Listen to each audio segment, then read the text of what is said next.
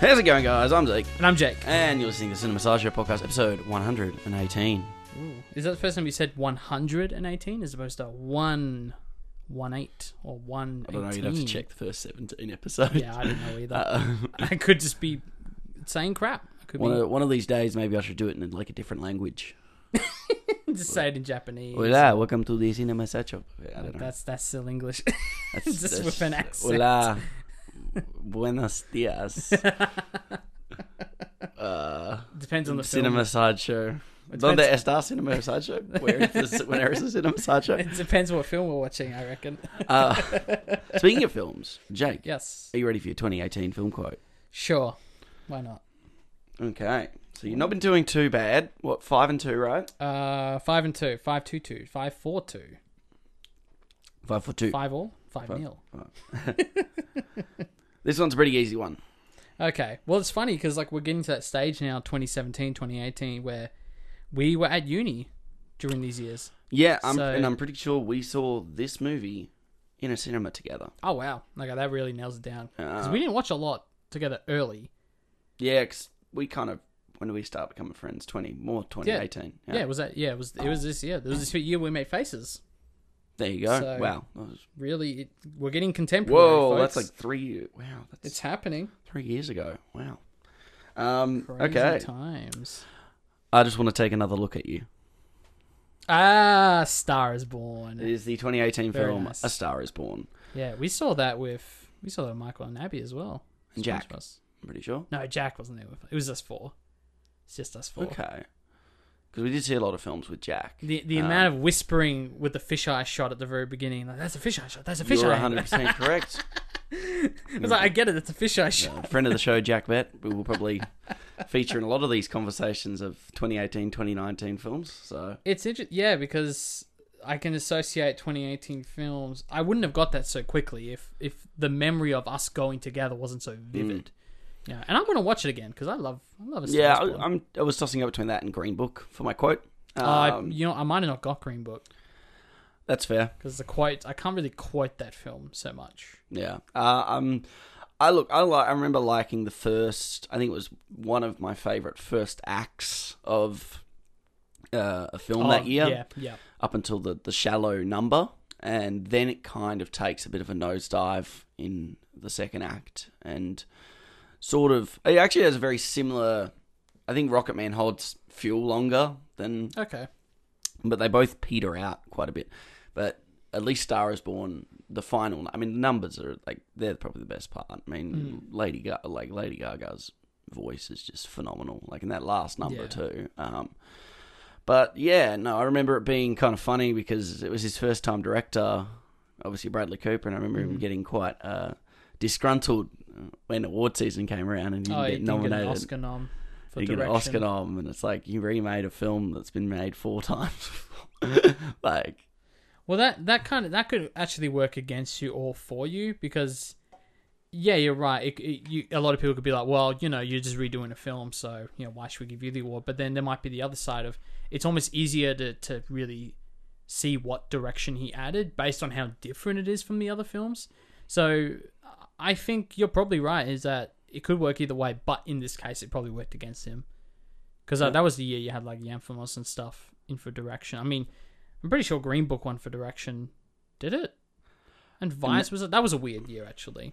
That was a weird year. Yeah, it was a bit of a strange one. Speaking of movies, though, Jake, have you caught anything in the last week? Not much. Not a lot. I did do a little catch up this past week and I watched something, to keep the start of the show sort of topical or, engaging in some way. I actually do want to quickly give a little shout out, an RIP shout out to the ArcLight Cinemas, which very infamously announced that it's closing in the last week. It's probably one of the most famous cinemas of all time in Hollywood. And, wow. A lot of big prolific filmmakers, Tarantino, Rian Johnson, they usually show up there for premieres of their films and whatnot. Actually, it's in Once Upon a Time in Hollywood, the shot of it lighting up at the start of the third act. So I'm kind of with everyone. Is it why doesn't one of them just buy it? It's not like Quentin Tarantino can't afford to buy this theater, but... Yeah, I mean, it couldn't be that expensive too. I mean... Even, but it also comes back to even from a political standpoint, like surely a building like that gets pushed for like heritage listing or something like that, so it doesn't get demolished because of the amount of history in a place where it's that prominent. I mean, this is Hollywood we're talking about, like this sort of stuff, that they should be looking to conserve this stuff or turn it into something else, turn it into a museum, like Just if do you something can't with it. make Someone's gotta buy it. exactly if you can't make money, the conventional theatre way, find different avenues. I mean, I think that would be a great place to have like a film museum. As someone who went and saw the one in New York, which was fantastic, like going there, and then they had like the Muppets convention and the Space Odyssey That's right. exhibition, which that blows your mind when you're like seeing like the ape masks and the 2001 helmets, and then literally seeing how and seeing an Oscar because it had had the best visual effects Oscar For 2001? For 2001, yeah. Wow. Crazy. And then seeing all the Muppet stuff, so all the Jim Henson exhibition was always... I'm trying to remember what episode... It might have been episode 56 when you might have talked about... In the mid-50s. Well, we did Space Odyssey. Oh, yeah, you would have talked about that specifically for 66, 67? Yeah, because we did 65 would have been our Danny Boyle. Mm-hmm. So then 66 was 80s. Maybe it was like 68 or something like that. Yeah. Or 70s. I don't know. Math. We're getting bad at the name. We've got too many episodes now, Zeke. But yeah, no, it's like, that's a real shame. And if someone should take the opportunity to either, like you said, preserve it, buy it, or turn it into something that it can start to make money.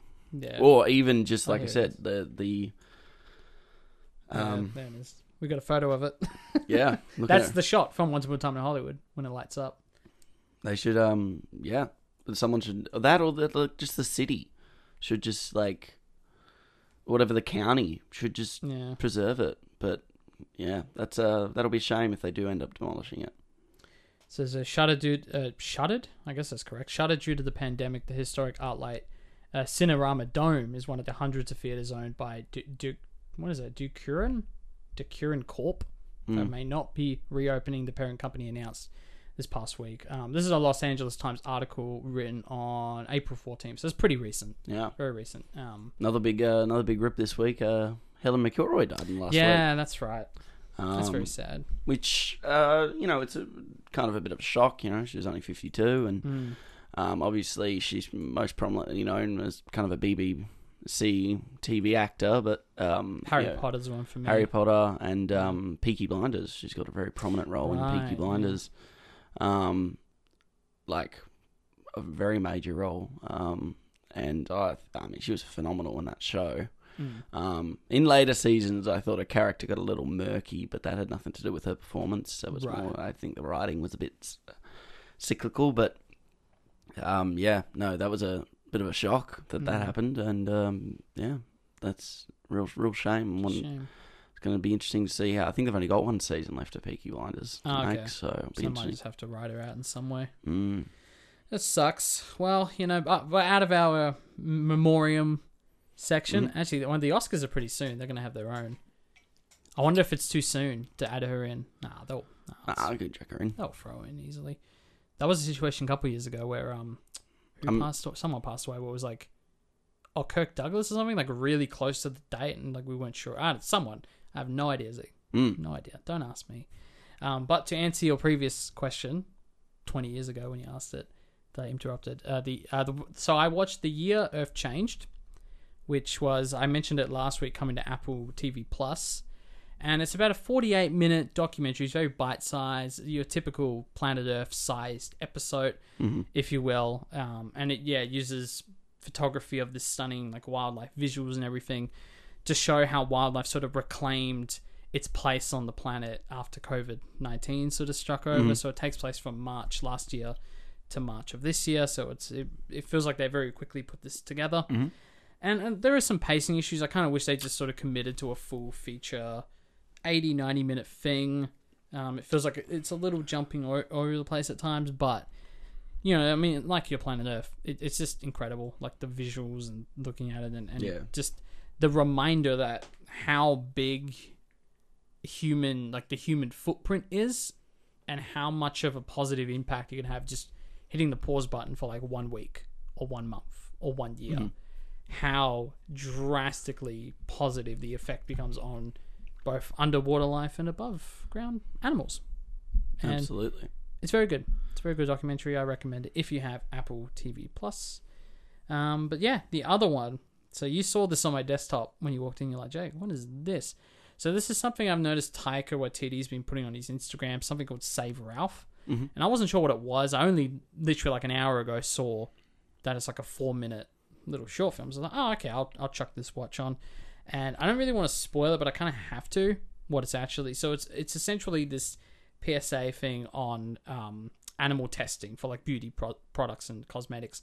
But what it is you have Taika Waititi playing this bunny character, and it's like a stop motion animated mockumentary where he's talking to the camera, and he's like, yeah, so this is my my day-to-day life. And then it becomes this like horrible thing where he ends up in the lab, and it's meant to be like this sort of funny, cute thing that turns really horrific. And it's good. It's on YouTube. It's free, so it hits home. Yeah. It's well made. I do appreciate that it's sort of this wild, wacky way of delivering this message. So I appreciate that. That's fair. That's fair. Shout out. I've had a insanely quiet week. Been a lot going on, and I start my prac tomorrow. So, yep, as of this recording tomorrow. Yeah. So next couple of months are going to be a tough time to try and get films in. But I will do the viewing for both of us. Yes. Well, you said it last week. You're like, depending on how free you are, you're going to know whether you watched 10 films or 0 films in the last week. Yeah, and I ended up being on the 0 side. And on the 0 side, it just it was a lot of moving pieces in the last week. So we got to but I'll obviously try my best because I do love watching my movies. I'm gonna have to do an hour and a half commute every day. Maybe I should just watch one on the train. That's not bad. Just save it onto your phone or something. Yeah, that's honestly not the worst idea. No, I think I might actually do that. I got a job on Saturday. I just got a text asking if I could do a shoot on Saturday, and it's like a 3-hour drive. I was like, phew. And then get the Bill Burr podcast ready to go. Well, that's the thing, because I got all these podcasts I'm just behind on, and they messaged me and they're like, we might be able to get my friend Keish, might be able to get her to come down too, so we can just drive together. I was like, that would be awesome for the job to have both of us working this one job. Like that'll give a lot less headache for me. But then it's like, can I listen to my podcast on the way down? That's the trick. Can't really watch a movie while you're driving though. So. No, I'm sure people have tried. Well, I guess they tried and they failed. Did you want to move into career/award talk or anything? I think because based on our schedule, next week's episode will be just before the Oscars. So I reckon we can go another week and then maybe do a final prediction. Cool. Blase. Actually, I don't know if I showed you this. Zeke, I printed my my little checklist here under the chicken. Jake is passing the checklist. The Oscar ballot. It's the exact same one they had last year on Rotten Tomatoes. So at the moment, I'm using it as a checklist for films I've seen. Which you may notice from last year is actually a lot less. I've been not as good this year. But last year I kind of crushed it. But I'm still missing Billie Holiday. That's one of the main ones there. News of the World has got, I think, 4 nominations or 5. Still haven't seen that movie. Yeah, no. It's a big one, and we've covered all 8 Best Pictures. I mean, we've covered the major. Like, I'm looking at the major categories here.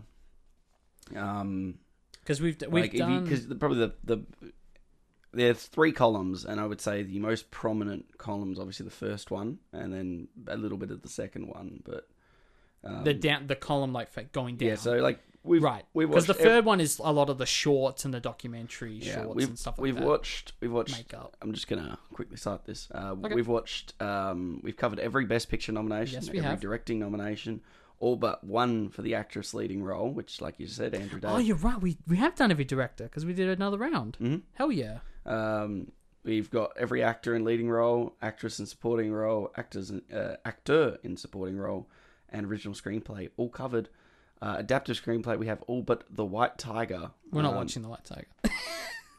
I'm just saying that right now. That's that one about the cab driver, right? I think so, yeah. It's got I'm not 92% on Rotten Okay, Tomatoes. maybe I don't know. It just looked weird. It looked weird. It looked kind of like a funny kind of Bollywood making fun of movie, but it's got a really good rating. It's got a good audience score. Maybe it's too. Great. Maybe it's really great. You've covered half the animated features. I've done none of those. Oh yeah. Well, we did Soul. Excuse me. Sorry. Excuse you. We've done Soul. Like we did and a cough. Onward. I've talked about Wolf Walkers, but that's about it, really. So Yeah, we've covered one of the documentary features, My Octopus Teacher, which we've talked about on the show. yeah, that could win. I think it will. That could win now with time. Well, time's on Prime, I think, and I want to check that out. Between the two of us, we've covered all of the sound category. You've seen Greyhound, nice. but I've seen News of the World. Nice. Yeah, I'm looking at this. Either we've both covered it together, or we've covered it between the two of us for most of it. The one I'm happy with is Best Picture, plus Ma Rainey's Black Bottom, plus One Night in Miami. Those are like the 10 that I'm really glad we've not only seen, but covered on the show extensively. So I'm very happy about that. Tight ear. Cool. Have we really seen all the Best Supporting Actress? Yeah, check it. Supporting Actress. Oh, wow, you're right. Yeah. Look at you. Look at that. Yeah, the only one which we have talked about was Hillbilly Elegy. We just never did an episode on it. Yeah. No, you're right. Look at that. I'm still getting mixed up with like, not Rosamund Pike, but like Jodie Foster and stuff. But they didn't get Oscar noms, so that's a shame.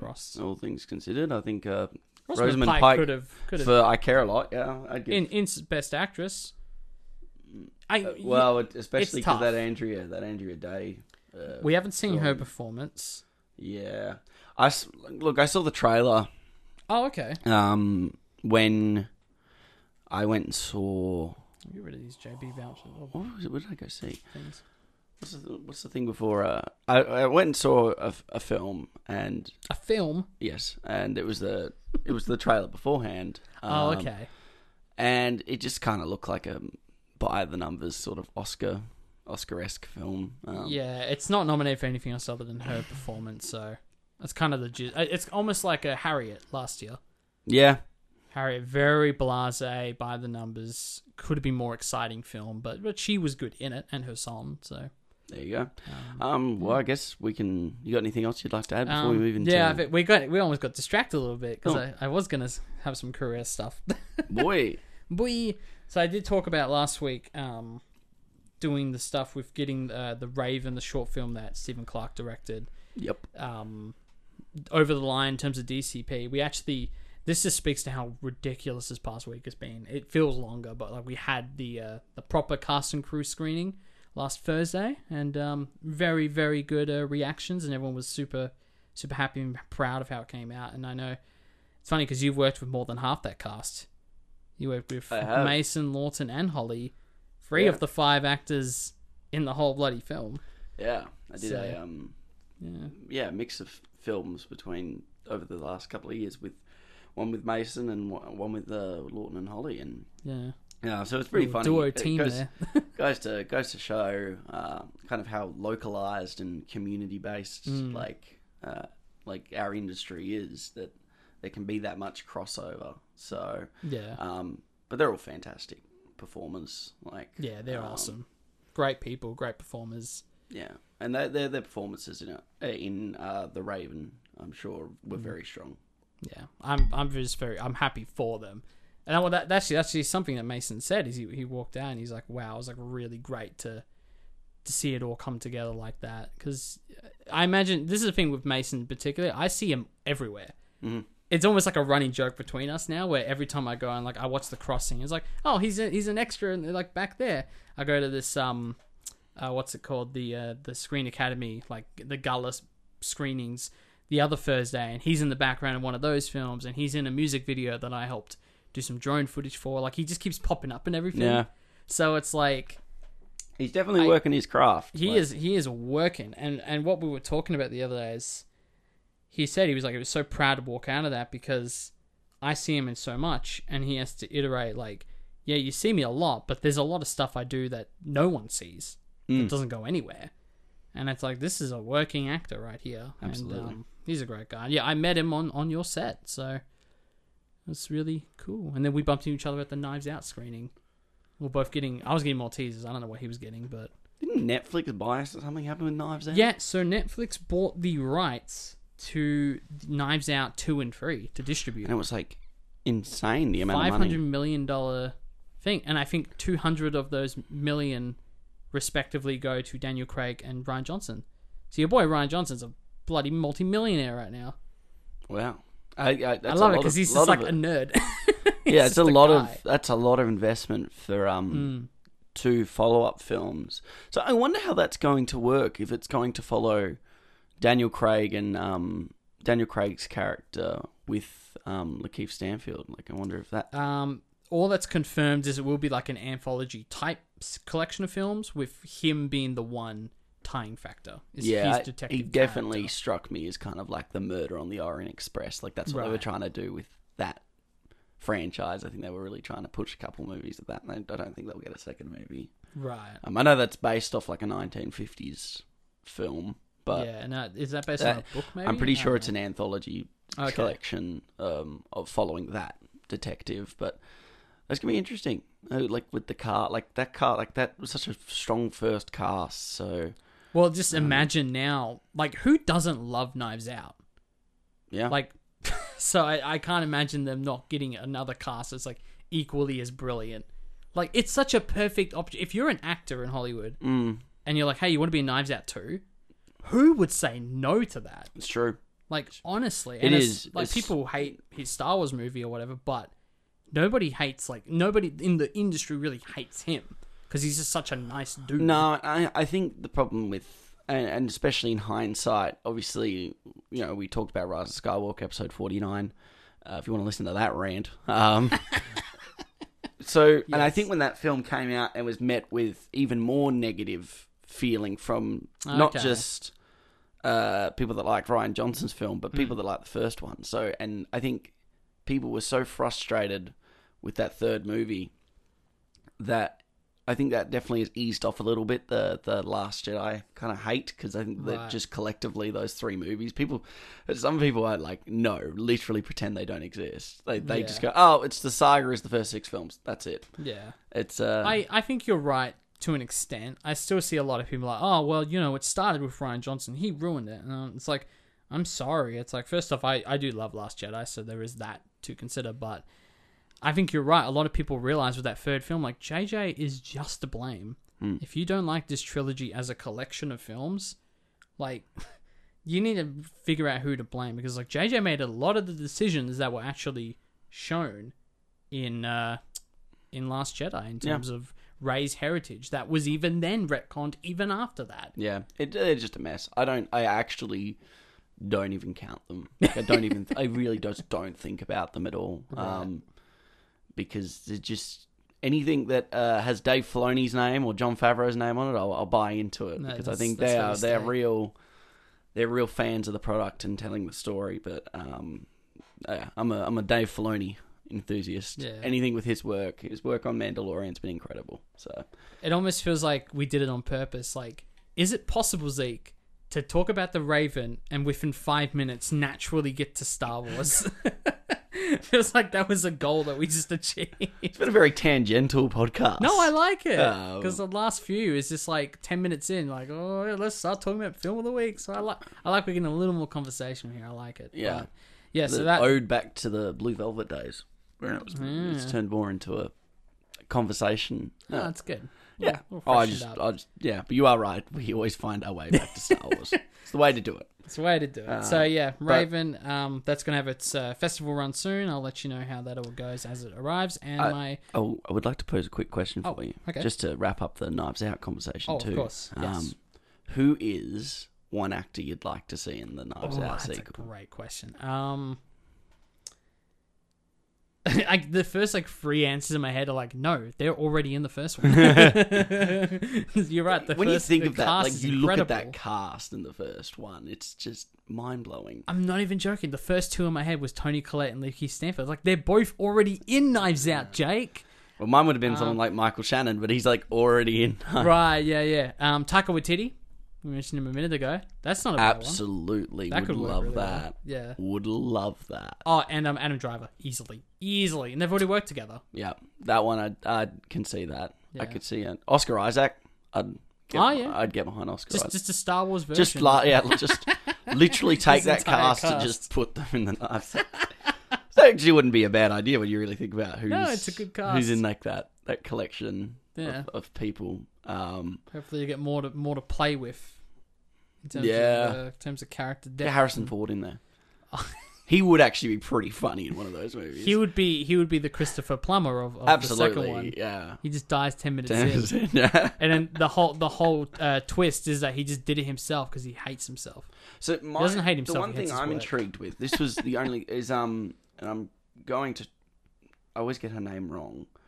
The female lead in the first Ana film. Diarmas? Yeah, Diarmas. I don't think she's going to be in this one. Nah, that's a shame. I actually quite liked her character. She's great. But it makes sense why she wouldn't be in it. Yeah, well, I mean, she's like kind of like the front poster head of it. Not literally, but like when you watch the film, it's like, oh, she's clearly like the protagonist in a way. But that being said, she's still part of that ensemble, the one and done ensemble. So yeah, and our conclusion is pretty decisive. So really, really interesting stuff. Looking forward to a sequel. But if you wanted to wrap up your Raven.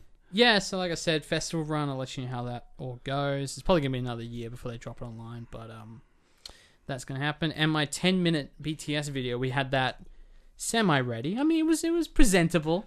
You know, it was actually funny because I started rendering the DCP for that, and then Cass, our producer, because I just took the confidence of, she's going to like it, and I put, like, at the start, work in progress. So I was like, okay, you know, it's close. Maybe I'll touch the grade up for the online release or whatever. And halfway through the DCP, she messaged me and be like, Jake, this is perfect. Just get rid of that notice at the beginning. I was like, crap. I have to restart this DCP that took all night to do. But that's kind of the best compliment you can get, is that thing where you say this isn't your final work. Just get rid of that. It's good enough. This is probably a good enough compliment. But that will drop, I imagine, much sooner, because I purposely didn't spoil anything in the BTS video. So that should be around the corner. No worries. Well, it is time for us to move into our film of the week. But Jake, what are we watching? This week in the show, Zeke, we're watching Supernova. So, can you tell that it's gotten worse? I'd like to make a speech. Well, maybe Sam will do it for me. I'd love to. Why don't you do it for me? Now, as most of you will know, I am slowly losing my ability to remember. And I definitely wouldn't be here if it weren't for this man next to me. I want to be remembered for who I was, but not for who I'm about to become. It's not fair to you. It's not about fair. It's about love.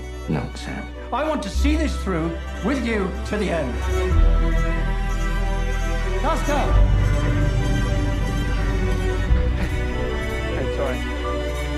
You know, a very wise man once said, "We will not starve for lack of wonders, but from lack of wonder." A gay couple, one a musician, the other a novelist, embark on a road trip as dementia starts to take hold of one of them. Ooh, that sounds sad, Zeke. Yeah, we did make this joke last week on the show, but 2 weeks in a row talking about the mental illness dementia. Both films focusing on it. And obviously we're probably not going to bring too much up on the father in this discussion. No, I don't think we really need to be honest. We want to obviously judge this film solely based on its own selfless merits and ignore the fact that we saw a film that was talking about it literally last week also. So, yeah, we went and saw this on Saturday. Yeah, we saw it Saturday morning. It's a minimal crowd for it was a couple of couples there, I guess, and then us. We were a couple, but it was interesting because we've known about this film for a long time. When we watched Ammonite, so this is like episode 97, I think it was 97. They had was it the Paris Film Festival? Or what was it? Yeah, it was the French one. Yeah, French Film Festival, that's right. And we saw Ammonite, and then they had the Supernova trailer there, which I'm guessing had like 1 or 2 screenings back then. And we were sort of curious. We're like, oh, this looks interesting. This looks sad. So it's funny that it's taken us this long to get to it. And now that it's like a full, proper release, it's playing every day at Luna and stuff. Yeah, what did you think, Zeke? What was your takeaway? Yeah, look, this obviously is an interesting film in terms of its subject matter. It's obviously, we were talking about methodology in conveying and translating mental illness to the screen is actually a lot more difficult than, you first consider. And unfortunately for this film, I nothing inherently wrong with it, but nothing kind of resonated with me as much as last week on the show's film. This film definitely feels like a kind of it's funny you bring up Ammonite, because I actually think that's a decent comparison in terms of we're focusing on pretty much 2 characters, and this film's pretty much billed as these are 2 really talented actors acting, which is the same thing that Ammonite was built at. You got this up-and-comer Saoirse Ronan, this, iconic... I think she's well past up-and-comer stage at this point, surely. Yeah, okay, fine, fine. Yeah. But, obviously being paired with Kate Winslet, which, she doesn't... She's like a legend. Legend, yeah. Yes, I see what you mean. Whereas these 2 have always been considered, at least for the last, 15, 20 years, pretty prominent, strong actors, particular, especially. I mean, they bill it. Oscar-winning actors, Colin Firth. Oscar-nominated actor, Stanley Tucci. And it's like, okay, so you clearly see one of the biggest strengths this film has going for it is you're going to get great performances out of these 2 people. Which then leads to the train of thought, okay, well, I know I'm going to get really great performances out of these 2. Was the story compelling and interesting for 90 minutes? And I don't think it was, to be honest. Right. Yeah, because that was my thing as well. It is 90 minutes. I think it's 93 minutes, to be exact. And it felt much longer than that. I think Ammonite had the same problem. I don't think Ammonite was as... It's definitely feels longer than it is. I don't think it's a 90-minute film. I think it's just under 2. I think it's an hour 50. Okay. If I recall. But, yeah, you're 100% right. I'm actually curious about that now. But yeah, look, I was kind of with you. I kind of had no idea what you were thinking throughout, because we weren't really, talking during. We were just sort of watching, quietly observing, which, and you're in a theatre. That's probably what we should be doing anyway, to be fair. But I really had no... Because I was thinking, I was like, I'm kind of just not... There's a lot here the film is not doing. And the very first scene is it's them, driving in the RV, and it's sort of this very basic coverage back and forth over the shot of them talking and sort of cracking jokes, and it's sort of establishing their relationship. Like, we know they're a gay couple, but specifically what their relationship is. Yeah. And it's bang on 2 hours, Ammonite. Oh, there you go. Okay, well, that's fair enough then.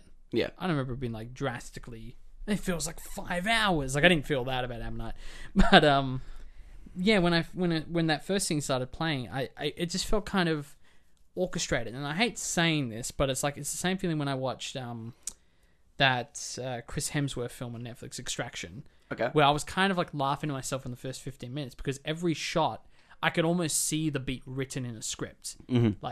Grabs this thing, swigs a drink of this thing, walks out and does this.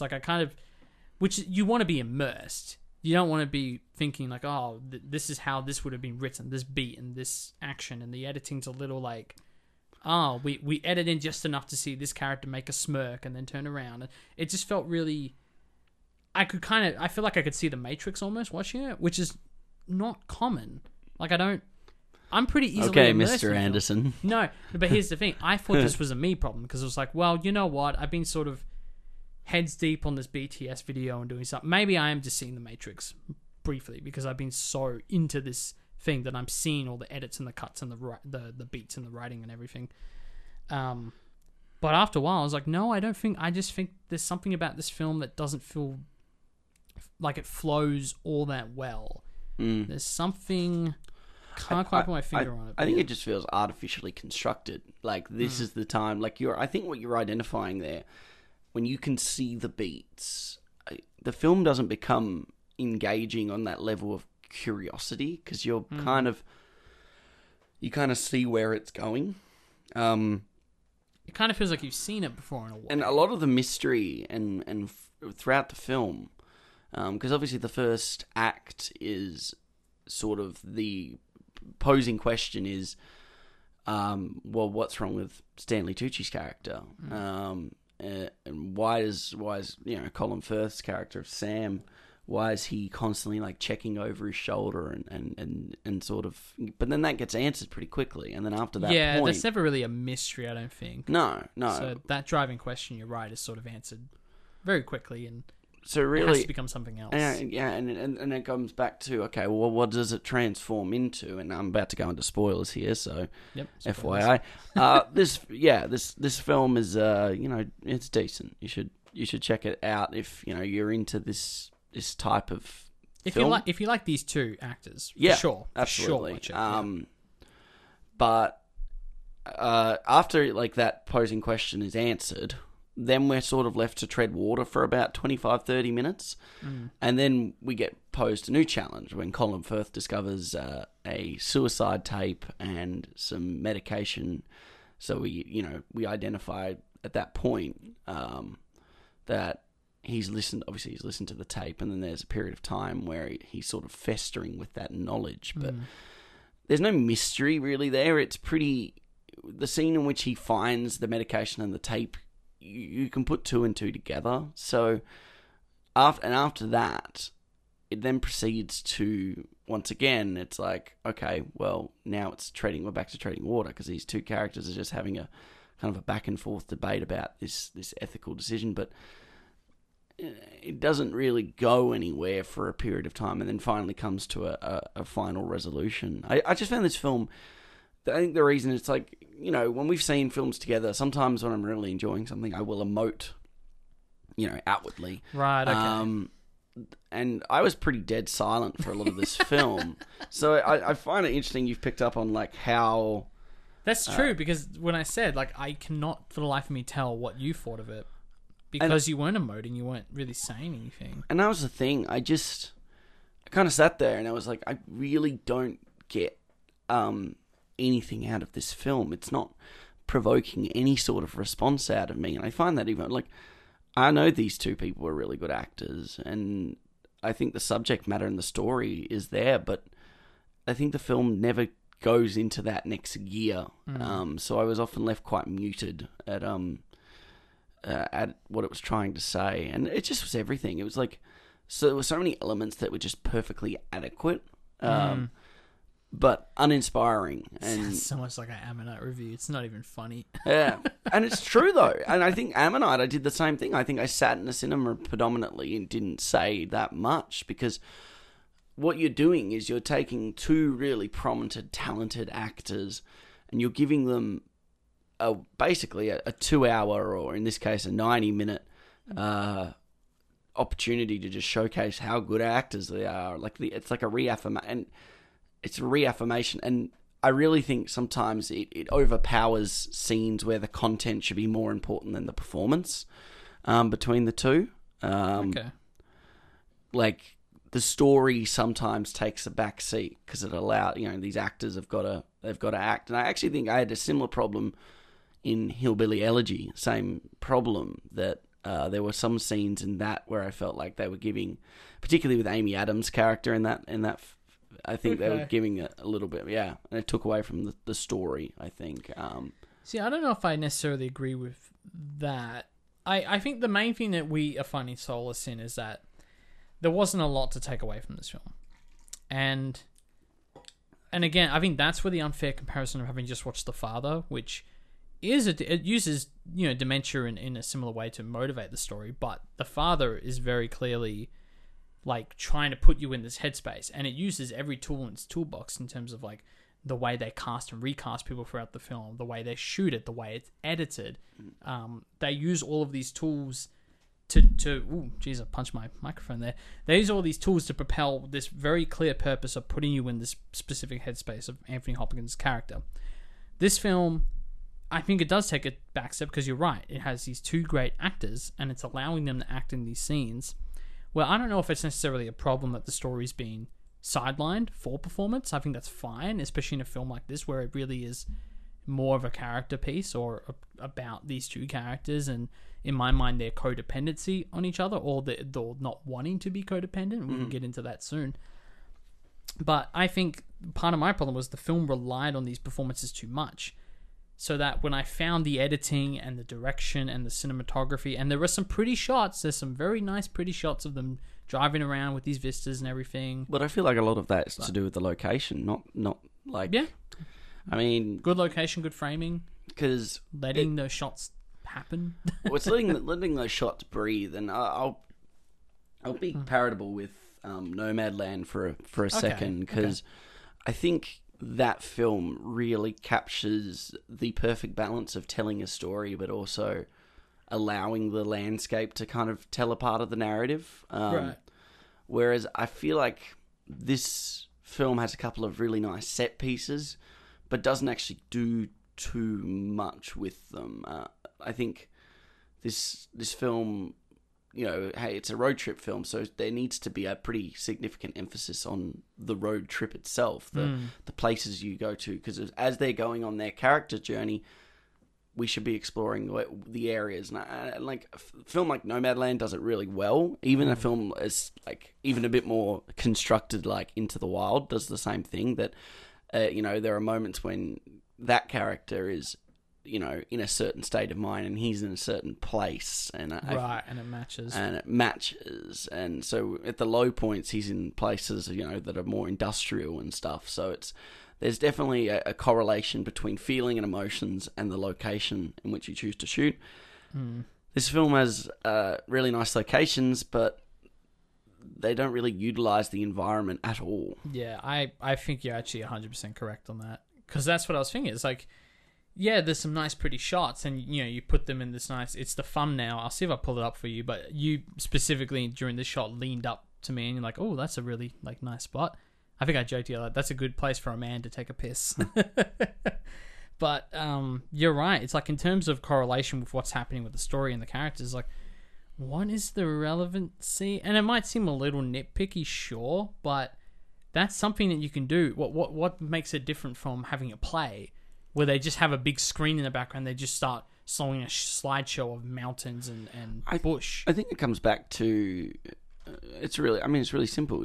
What if the relevancy is actually quite important? Because the whole thing is they're going on this road trip, and you know, Colin Firth's character is funny. You know, he keeps saying, "Can we just go home? Can we just go home?" And it's like, there it is. Yeah, I mean, you could just go home simply because you're not really utilizing these debates, these arguments, these ethical problems that these two characters are having with one another about one of them letting the other go.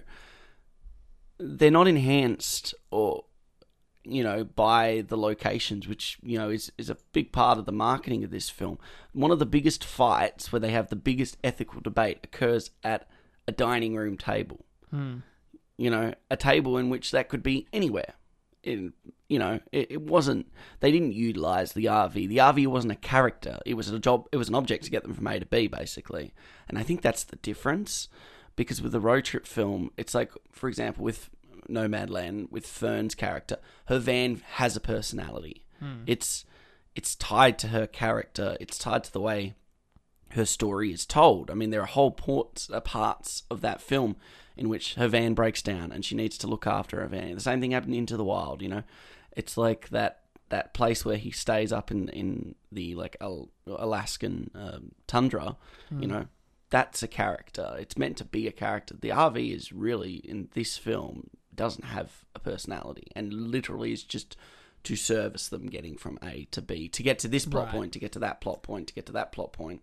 And the thing I didn't think about until now, because later on I think I am going to challenge something you said about like the driving question or mystery of this film, and whether there should have been any mystery period. But I did find myself confused as to what they were specifically doing in the first half of the film. Like, we find out they're going to, I guess, like the sisters. Is it Sam's sister? I think it's Sam's sister. Yeah, but like that family and that the house they're in, Yeah. and then it ends up being like this big birthday sort party. of, yeah, essentially. Was it a birthday I party? think it's a birthday party. For I thought it was just a party just to it might just be a to party. celebrate Tusker being there, and Yeah, but either way, it's like that ends up being kind of what they're doing and where they're going, because you're right, they have these conversations of, you know, we can just turn around and go home. No, we need to do this sort of thing. Because initially I thought, unless I just missed it, I don't know if I missed it, but we're not necessarily told what they're going, where they're going, or what they're doing. I just assumed that they were just going on a trip to just enjoy being together, and that's pretty kind of much why you're on these essentially random places. That's what it is. But there's no, like, I think you're 100% right. I mean, the whole thing, the only thing that we know that's at the end of this road trip is Colin Firth's character Sam has a piano recital because he's he's a musician. But I don't think that's mentioned until the last like 10-15 minutes. Well, yeah, not the end, but like when they're walking through the woods together, and he's saying like, "Oh, you should go. No, I want to spend every minute with you." That I think that is in the first act, but that's still like at least 30 plus minutes. Yeah, in the film, and it's such a it's just not like a very prominent point. Like, it's not like if that's where the end point is, it's not brought up a lot. Like, it's mostly just brought up, oh, you should be practicing, oh, I don't want to do it. And then they just get back to, the immediacy of the situation. And I think that's what confused me the most, because like I said, it comes back to, well, what were they driving towards? Where was the end goal of this trip? Especially the pacing at the end of the film, it's like it dips to black, dips out of black, and we've, passage of time's happened. And so it's like, I really don't see the prominent importance of this film having to be on a road trip, simply because I feel like the only rationale I can give it is, well, road trips are where revelations happen and things change, and that's what the narrative device and rationale behind it is, I think, because these characters are undergoing a serious ethical dilemma. But yeah, I'm just trying to, because I'm trying to imagine this film if it wasn't a road trip, if they were just sort of at home. I don't know, because it's like you do, now that you are on a road trip, you do give the film a little more space to, okay, well, now we can have these open vistas and we have an excuse to keep these characters moving one way or another. Like, it's not as stagnant as in a house. But you're right, that's not a good narrative excuse to have them on the road. I'm trying to think if there's any. True, but then it makes sense that they're going to this place to see their family, because they infer that, like, some of them, it took them weeks just to travel there or whatever. Like, they do infer. Yeah, that. and it's their family home. Yeah. I think it's Sam's family home where he grew up, and it was like inherited to his sister. So right, it's definitely important. Like, but to your point, I think if they just established that, and I might be stupid and just missed it, but if like we knew from really early on in the film that's where they were going, as opposed to just like, I guess they're going on a trip for the sake of a trip. Mm-hmm. I don't know. That might have cleared things up a little bit for me. I mean, we do get there eventually, and because I thought until then it was going to be very much, these are just the two actors. Yeah. We're really not going to see anyone else. And of course, it does widen up with these other characters. It's like Tim and Lily and Clive. These are the other characters I got. Those are all family, I'm guessing, that were at the party and stuff. But yeah, I think there's a lot of. It's ironic because like we didn't take away much from the film, but there is plenty there in terms of, like I said, with the codependency. Because ultimately, and again, we've already passed the spoiler threshold. For me, it does become a situation where Sam has this codependency on Tusker because he can't let him go. He can't, at the thought of losing him, if he takes his own life, he can't deal with that. And that he always needs to be with him every second. He can't be an individual anymore. But then you have the other way around where Tusker is like, I would rather kill myself than be an anchor to you. Where it's almost the other way around. He does not want codependency whatsoever. And I know that's for sake of him having dementia and him, losing his mind and his ability to be independent, period. Yeah. But those are it's still two very different ideologies they have. absolutely. But I think that's sort of the main thing the film explores. I definitely agree with you in hindsight. I think you've identified the crutch there. That balance between independency and codependency in a relationship, especially when one of you is undergoing a serious change in circumstance in your life, whether that would be, mental, or that would be, personal. There could be a range of different factors, but obviously Tuska's journey to, they both go on a journey of acceptance, I think, and understanding. Yeah. And the important thing is, I think it's the Firth's character, it's the transformation from being sympathetic to empathetic towards Tuska's situation, because he does, his codependency is not necessarily a negative trait, but it is selfish to an extent, the way Firth's character operates, because he's basically giving Tucci's character of Tuska no freedom anymore, or no sense of control, and he's not doing it with malicious intent or deliberately. No, he's doing it out of love. Neither of them are, because I think Tucci's character is also selfish in a way of wanting to end his life, despite Sam not wanting to do that. I think they both go on a journey from sympathy to empathy, because they both start to see each other's side of the fence. And that's the final conclusion of letting him go eventually, because Tucci's character didn't tell him about the tape, or that he was doing this. It was going to be a surprise. Yeah, because he was going to do it during the performance. He certainly wasn't going to tell Sam, "Oh, by the way, I know you're about to go and do this piano thing. I'm going to go kill myself. Anyway, have a good night." Yeah, that was not going to happen. So that is very selfish. It was purely the intent of so he wouldn't be accused of killing him. Yeah, thing. It's more just he selfish. Couldn't bring himself to, I think, say it, and by vocalizing and recognizing what Tucci's character was going to do to himself, it makes it more real, and obviously it leads to that big fallout scene, because that was the original reaction. Firth's character, at the start of that argument, this prominent argument scene at this dinner table, he starts on the stance of being selfish and not wanting to talk about it, and just tunnel vision, because he thinks his methodology and ideology, his approach to this situation that they've found them both in, is the right way to do it. Whereas Tucci's character, is defending himself and stuff. And only when Firth exits the house and comes back in does he start to switch from being sympathetic and disagreeing to, I think, empathetic. And he has that moment where Tuska drops the plate, and it's sort of that reminder of the situation he's still in. But yeah, because Sam literally says it. What's the line he says? He says something along the lines of, "We're not going to talk about this. We're going to pretend it never happened, or that I never found it, or you never fought this." And you're right. It's that's not possible. No. That is not. Cat's out of the bag. Yeah, exactly. Yeah, no, and I think that's strange expression.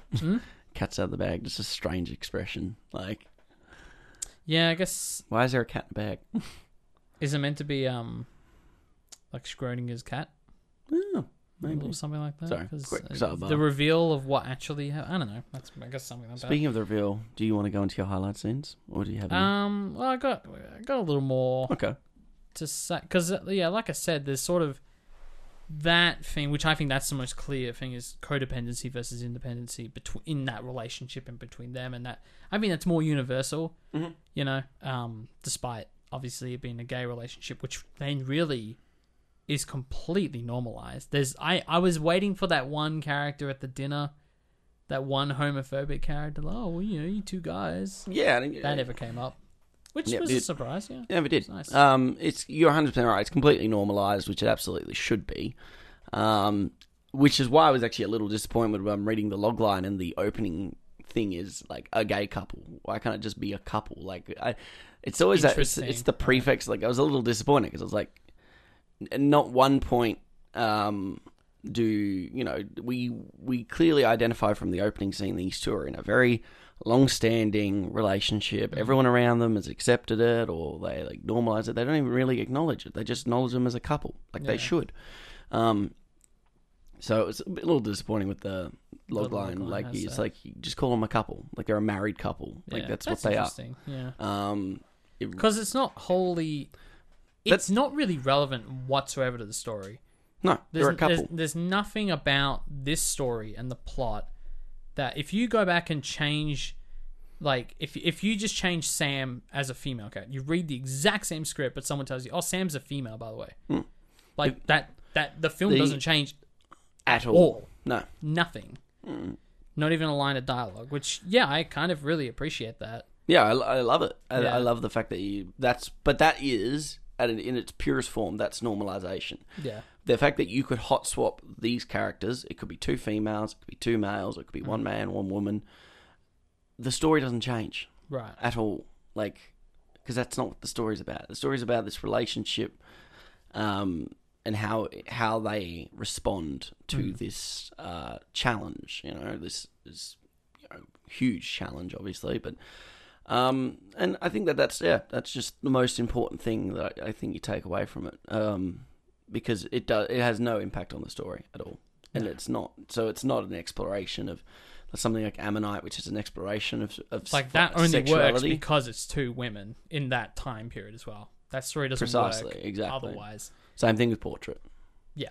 Like, those stories, that is important to the story. And here it's not. It's just something that they've decided, like, okay, well, you know, this is a story about a couple. And It's two guys, so a gay couple, and this is the story. I don't get the Supernova allegory. I'm glad you mentioned that, because that's sort of what I wanted to ask you about. So you're talking about, like, the stargazing stuff, which there's a lot of in this film.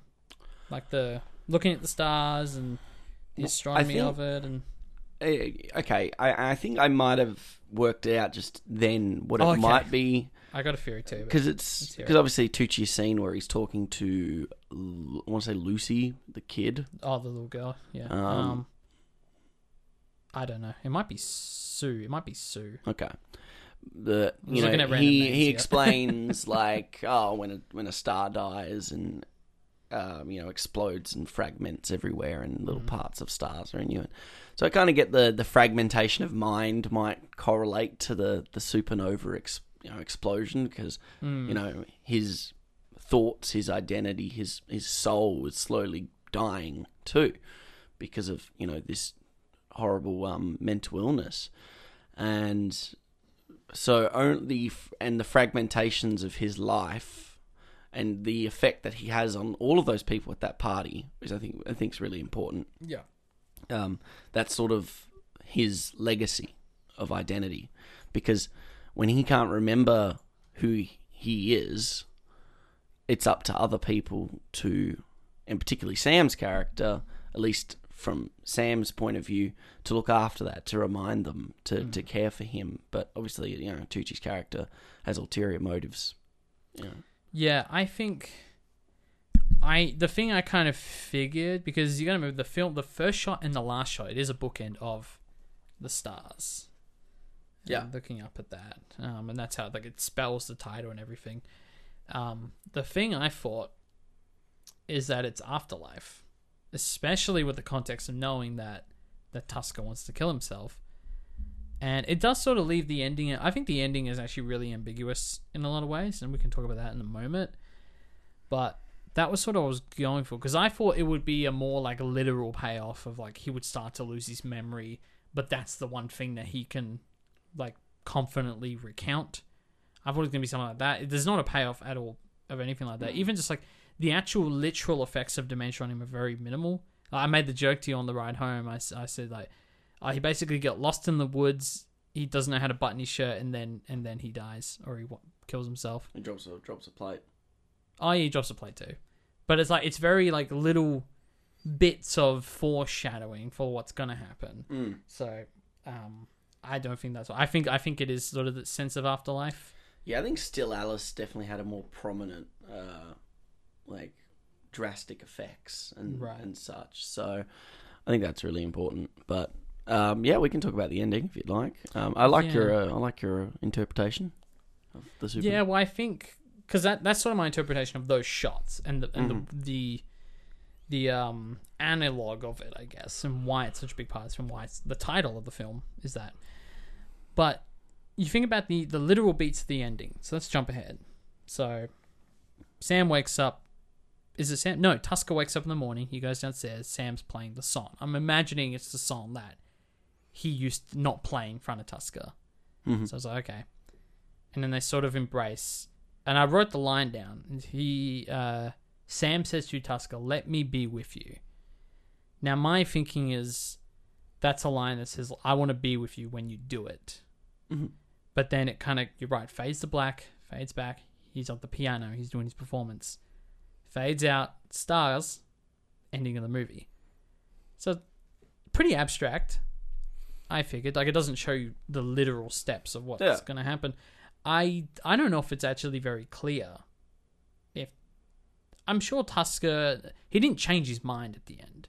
No. He still wants to kill himself. And I think if anything, it's Sam's accepting. Exactly. And is willing to help. And I think that's the point of that scene. When it's like, let me be with you when you do it. But it's almost a juxtapose, because if it wasn't for that line, I would watch that piano performance of him playing and him knowing that he is thinking that his partner's killing himself right now as he's playing. But that doesn't make sense with the line, "Let me be with you." Well, maybe he chose... Because we don't see Stanley Tucci in that last scene, right. At all. So maybe either that might have happened on that road trip. Could have happened before the performance, or it could be happening as he's playing right there and then. Yeah. We really have that open to interpretation for it. But I think the importance of that line is simply to show Sam's completion of his journey. He's ready to do what he can for the best, like for his partner. Right. He's ready to, even if it hurts him, which it hurt him. Yeah. He knows he finally completes that journey from being sympathetic to the plight to being empathetic of it, and I think that's important. Okay, I mean, it's fair enough. Would you like to move into highlight scenes? Let's do it. Zeke, what was your highlight scene for Supernova? Probably the tick tick tick. The sequence in which Firth finds out about the tapes and he's just festering, and then he goes and gets it, and they wrestle a little bit on the couch. It's a really intense scene. That's actually my highlight scene exactly as well. Yeah, like that whole chain, that whole sequence, because that's probably about a 5 to 10 minute chunk of the film. Yeah. But That was definitely, and then the other one would be when he was looking at Stanley Tusker's novel, and at the start, like watching that slow translation of Tusker's inability to write. That actually was an effective way of kind of showing not telling, and actually a bit emotionally moving. And the other one would probably be the birthday dinner speech. I think that was a really strong. I mean, that's definitely like a separate scene. Yes. Yeah. Of course. Cool. Well, the reason I want to just elaborate why, because you're right. That was my exact feeling from when he finds the book and the scene, the slow deterioration of these words and the pages all ripped and stuff. You're right. It's a perfect way of showing, not telling, which I said earlier in this episode. I think this film is very uninspired in terms of its editing, direction, and cinematography.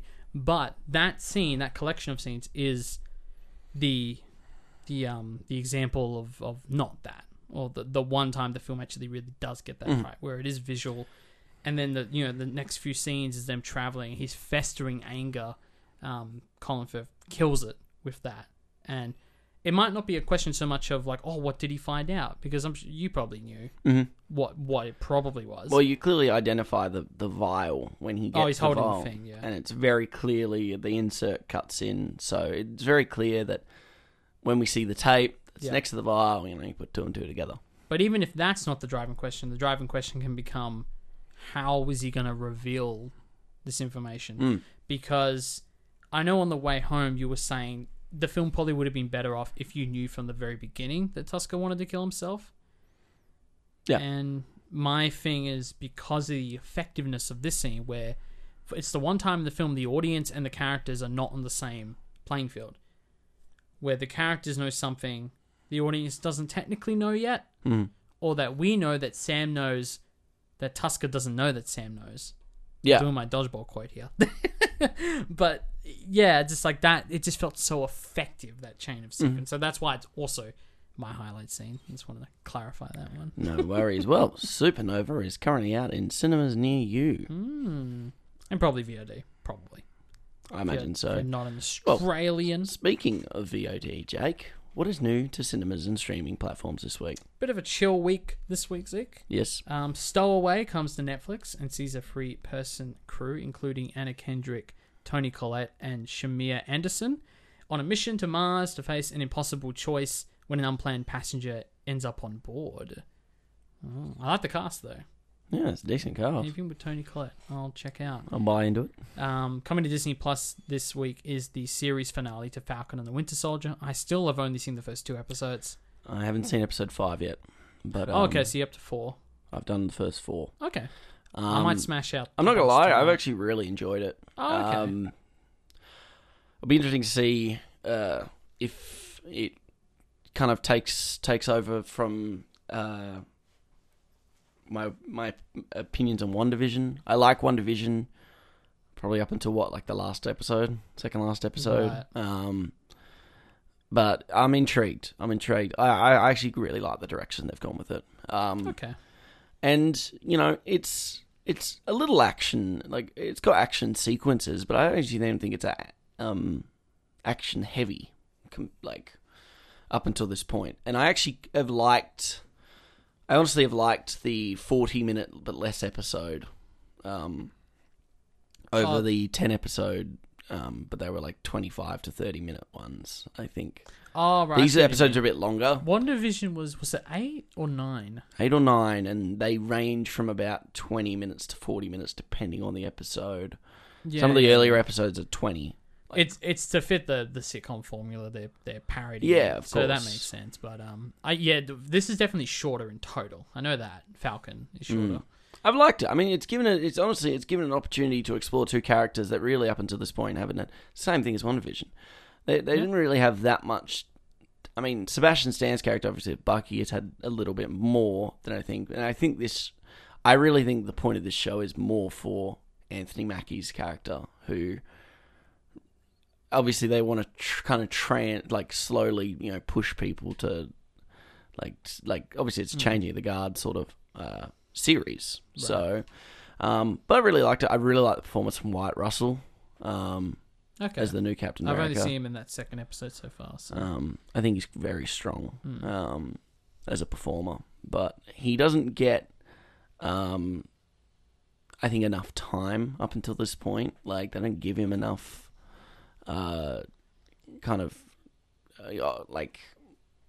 build. Sometimes I think, because obviously they're focusing a lot on the Anthony Mackie and Sebastian Stan. I Stan. finally remembered his name for once. On cue, look at that. Man, I did it, Zeke. But I'm curious. I'm curious. Okay, I might honestly tonight just smash out a bunch. Yeah, I'm sure we can have a real in-depth conversation about both of the shows when Black Widow eventually gets here. Will definitely be a fair way through Loki as well by that point. I like this show format though. Oh, so nice. Yeah, I loved WandaVision. I'm just haven't liked the show that much, so I just haven't been keen to watch it every Friday. That's fair. Every Friday I see it there's a new episode. Now I can just start binging, and then I just keep building it up. But we'll see. I'm sure I'll be more than happy to watch it all this week, from start. Yeah. Now that the last episode's about to come out on Friday. And new to cinemas, you have the Dissident. The Dissident. That sounds correct, doesn't it? That's the trailer we saw on Saturday. Which is Icarus filmmaker Brian Vogel told the story of the disappearance of a Washington Post journalist and how his fiancée and other dissidents around the world helped piece together what became a murder and a global-sized cover-up. Very excited. Looks good, yeah. Very excited because Icarus was great. Very nice. That film was fascinating. How it started as one thing and really kind of took a turn. It's Tickled, the Tickle King. Oh, yeah, Tickled. I forgot about Tickled. Oh, how good is Tickled? Remember Tickled? That's awesome. I love that. Great. Yeah, well, that comes to cinemas. And finally, 6 Minutes to Midnight. Zeke, this has no decent logline. I've checked many places, and all the loglines kind of suck. So I'm going to read you 2 that I found. Okay. One on Letterboxd, one on IMDb. Yeah. You tell me what the hell this movie like. Yeah. Okay. Here we go. I'm gonna read. So the first one says, "Summer 1939. Influential families in Nazi Germany have sent their daughters to a finishing school in an English seaside town to learn the language and to be ambassadors for the future-looking National Socialist. A teacher there sees what is coming and is trying to raise the alarm, but the authorities believe he is the problem." And then the second logline reads, "UK, August 15th, 1939, 17 days before World War II, an English teacher and his camera disappear on a coastal boarding school with 20 German teen girls. Miller gets a job 6 days later, secretly trying to find out what happened." They sound like two different movies. They do sound like two different movies. So... What's it sitting on Rotten Tomatoes? Oh, I have no idea. Oh, okay, never mind. I don't think it's getting reviewed great, though. I think a It Letterboxd... doesn't sound like it. Letterboxd was like the 2.8 realm. You know what? There was a thing here. So, an English teacher... So he disappears. Then you have Miller gets the job 6 days later. So is Miller the teacher that sees what is coming and trying to raise the alarm? Or is Miller the authorities that believe he is the problem? Who's who, Zeke? I don't know. I'm legitimately confused right now. We could totally do a segment of the show where we just like create log lines. Yeah. Like fix log lines that are this like... I'm sorry, this is a bad log line. That is a bad logline. These are like more synopses, and I still don't know what the hell They going on. Yeah. So if you want to know what the hell that movie's about, you're probably just going to have to go and watch it, or maybe even a trailer. I should have just done that. I should just watch a trailer. Doesn't it? I'm a moron. It's the Spanish Film Festival week, isn't it? At This next pretty week? sure. Yeah. Oh, possibly. Potentially. I think this is like a Hoyt's release as well, so I think it's like a proper Right. full release, but who knows? I don't know anymore, man. I haven't been to Hoyts in so long. Last time I went was... Baby Teeth? Oh, really? I think mine was Baby Wow. Teeth. I saw Chaos Walking. It's about a month or two ago. Okay. Wasn't that? But I went... It was me and one other dude on the other side of the theatre. Yeah. I think it was Baby Teeth was the last time I went to Hoyts. That's a good one to see at Hoyts. Yeah. That would have been a better one to see at an art house that way. Because we were by ourselves. We saw that by ourselves. Yeah, no, I think we nailed it. What are you talking about? With the whole cinema to ourselves. Nah, you wanted all the artsy-fartsy skinny jeans kids there. Of course. The Jojo Rabbit. You're the Jojo Rabbit crowd to watch Baby Teeth. Alrighty, well, we're not catching any of those next week on the show, but we are doing a special kind of Australian ode to Australia next week. That is indeed. And next week, Zeke, we're watching Gallipoli.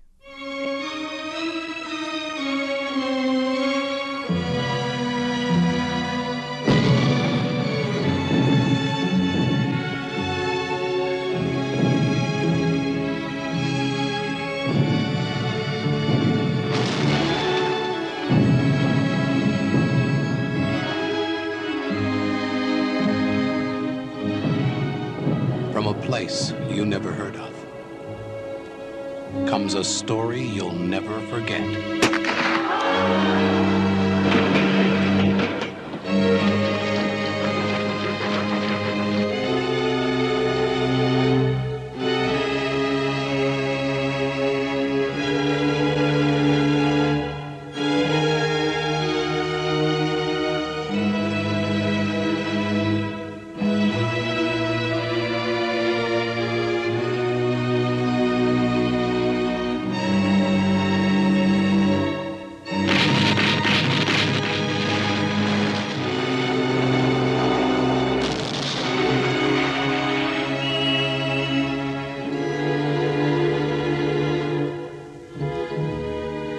Gallipoli.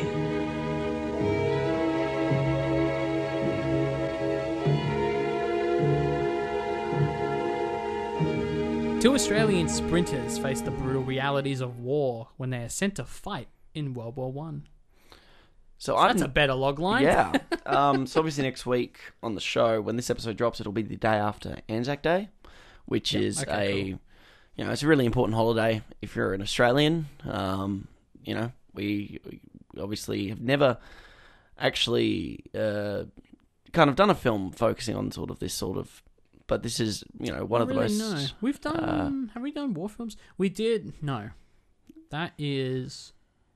I think we did an Australian Day episode on Sweet Country. Mm-hmm. Which was last year. And then what did we do earlier this year again? How am I blanking on this, eh?